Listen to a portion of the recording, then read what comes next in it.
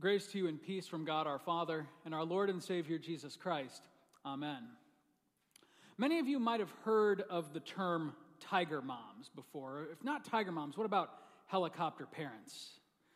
Well, apparently, according to the internet, these kind of parents are on their way out because a new, more deadly kind of parent is pushing their way through the schoolyard. This kind of parent will stop at nothing to ensure their child's success.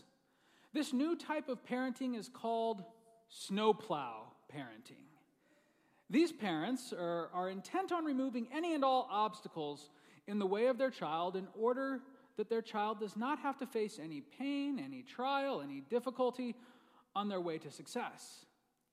If their child struggles, snowplow parents will take matters into their own hands and accomplish those challenges all on their own, thinking that they're helping their child without realizing the long-term consequences of their approach.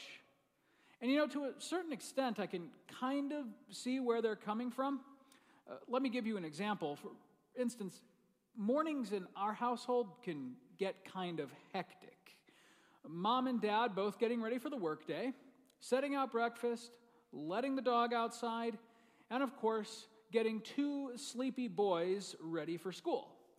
And it's always somewhere around the fifth or the sixth reminder to brush their teeth and pick out clothes for the day that dear old dad starts to lose patience. I think it would be much easier, I say to myself, if I were to just pick out their clothes for them, brush their teeth, get them dressed, and then carry them sack of potatoes style out to the car.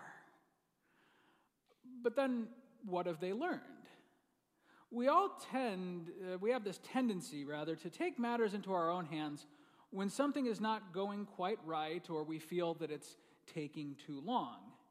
And in Genesis 16, which Pastor Edwards just read for you, that's exactly the situation in which we find Abram and Sarai, or as we know them, Abraham and Sarah. For you remember that Abraham had received a promise from God that he would be made into a father of a great multitude, a great nation, and that through his descendants, God had chosen to bless not just Abraham, but the entire world. Abraham and Sarah, to their credit, both believed in this promise, but then, as the story goes, time passed. Many years passed. And now Abraham and Sarah weren't exactly young when God first made that promise, and they certainly weren't getting younger. To top it all off, Sarah, of course, was still barren. Maybe, they started to think, maybe we need to take matters into our own hands to try to force the issue forward. So, Sarah comes up with a plan.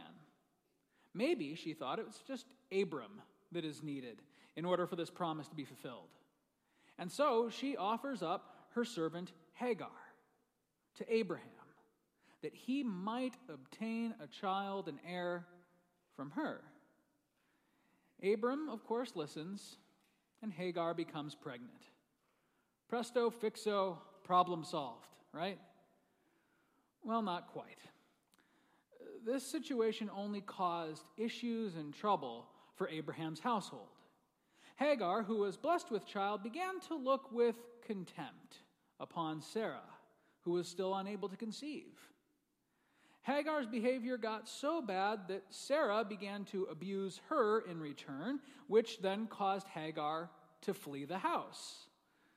But then, after all of this sordid affair gets cleared up, and God convinces Hagar to return to Sarah and give birth to her son Ishmael, God then makes it clear in the next chapter to Abraham that despite his efforts, despite all this headache and heartache, that Ishmael was not the son that God had promised.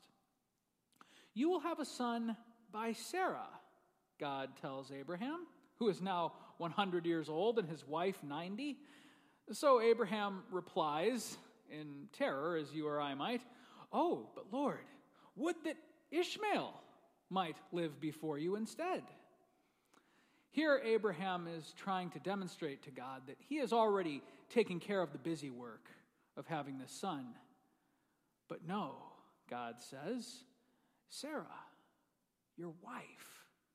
She will bear your son, and you will call this son's name Isaac." Abraham and Sarah did not have to take matters into their own hands to have a son. They did not need to kickstart God's plan or try to force his blessings upon them.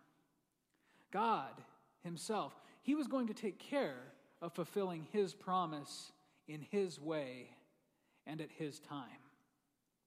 When it comes to the blessings and promises of God, we, sinners, have the unfortunate tendency to try to take matters into our own hands and usurp his plan for us. We imagine that somehow it's up to us to activate God's promises by cleaning up our lives, showing him how sincerely or earnestly we believe. We think that we can manipulate God by our good works or try to force his hand to pour out his blessings upon us. We become impatient with God as we wait for his promises to come to fruition. And so we try to take our relationship with God into our own hands and trust not in him, but in ourselves to get the job done. In order to maintain our status as God's children, we imagine that we've got to prove ourselves to him over and over again. Raise your hand if you've ever heard this one before. God helps those who help themselves. Yes, we've all heard that before, but thanks be to God that that's not how it works.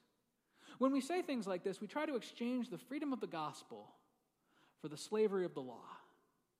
Rather than living under the freedom of Jesus' words from the cross, "It is finished," and trusting that it truly is, we try to bind ourselves right back to the law. The law which says, do more, do better, try harder. In the book of Galatians, St. Paul repeatedly demonstrated the foolishness of this kind of thinking. In the 3rd chapter of his epistle, he writes, "For all who rely on works of the law are under a curse. Now it is evident that no one is justified before God by the law, for the righteous shall live by faith." And then in chapter 4, Paul supplements his argument with an illustration. You guessed it, the story of Hagar and Sarah. Now this story, St. Paul writes, may be interpreted allegorically. These women are two covenants. One is from Mount Sinai, bearing children for slavery. This is Hagar.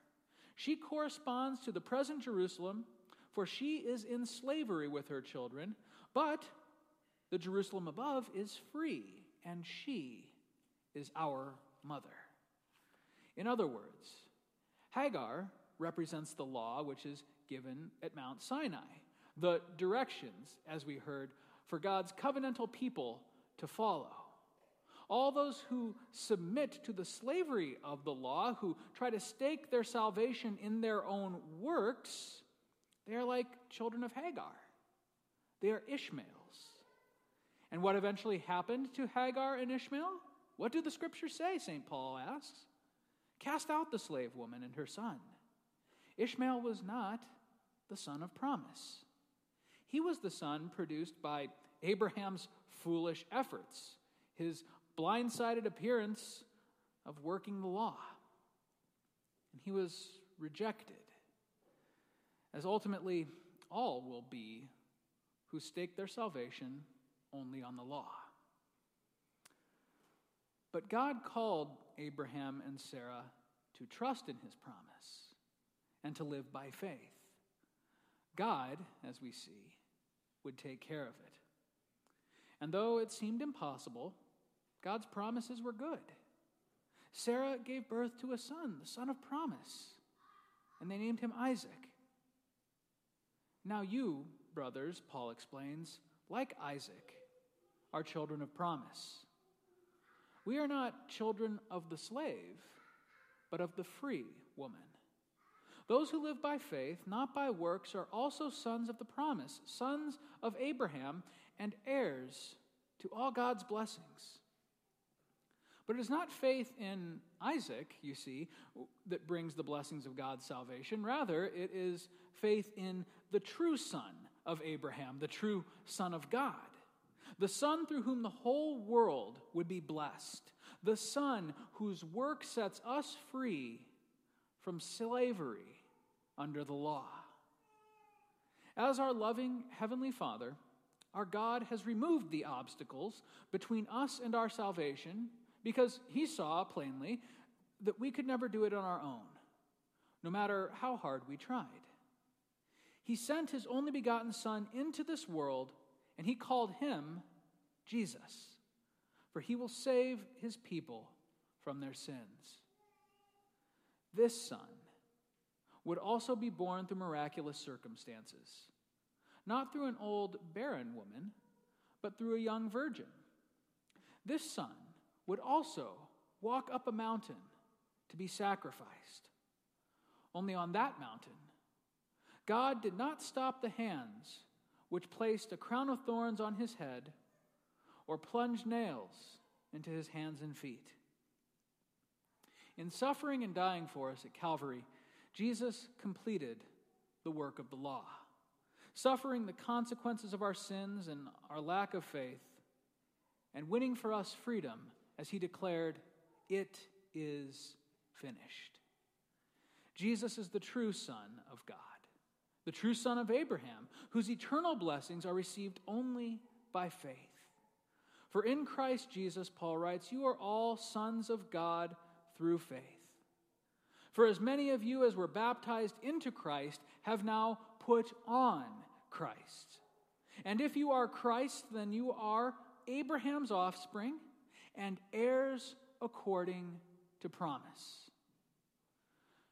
There's an old Sunday school song that many of you likely know, and it goes, Father Abraham had many sons. That's right. Many sons had Father Abraham.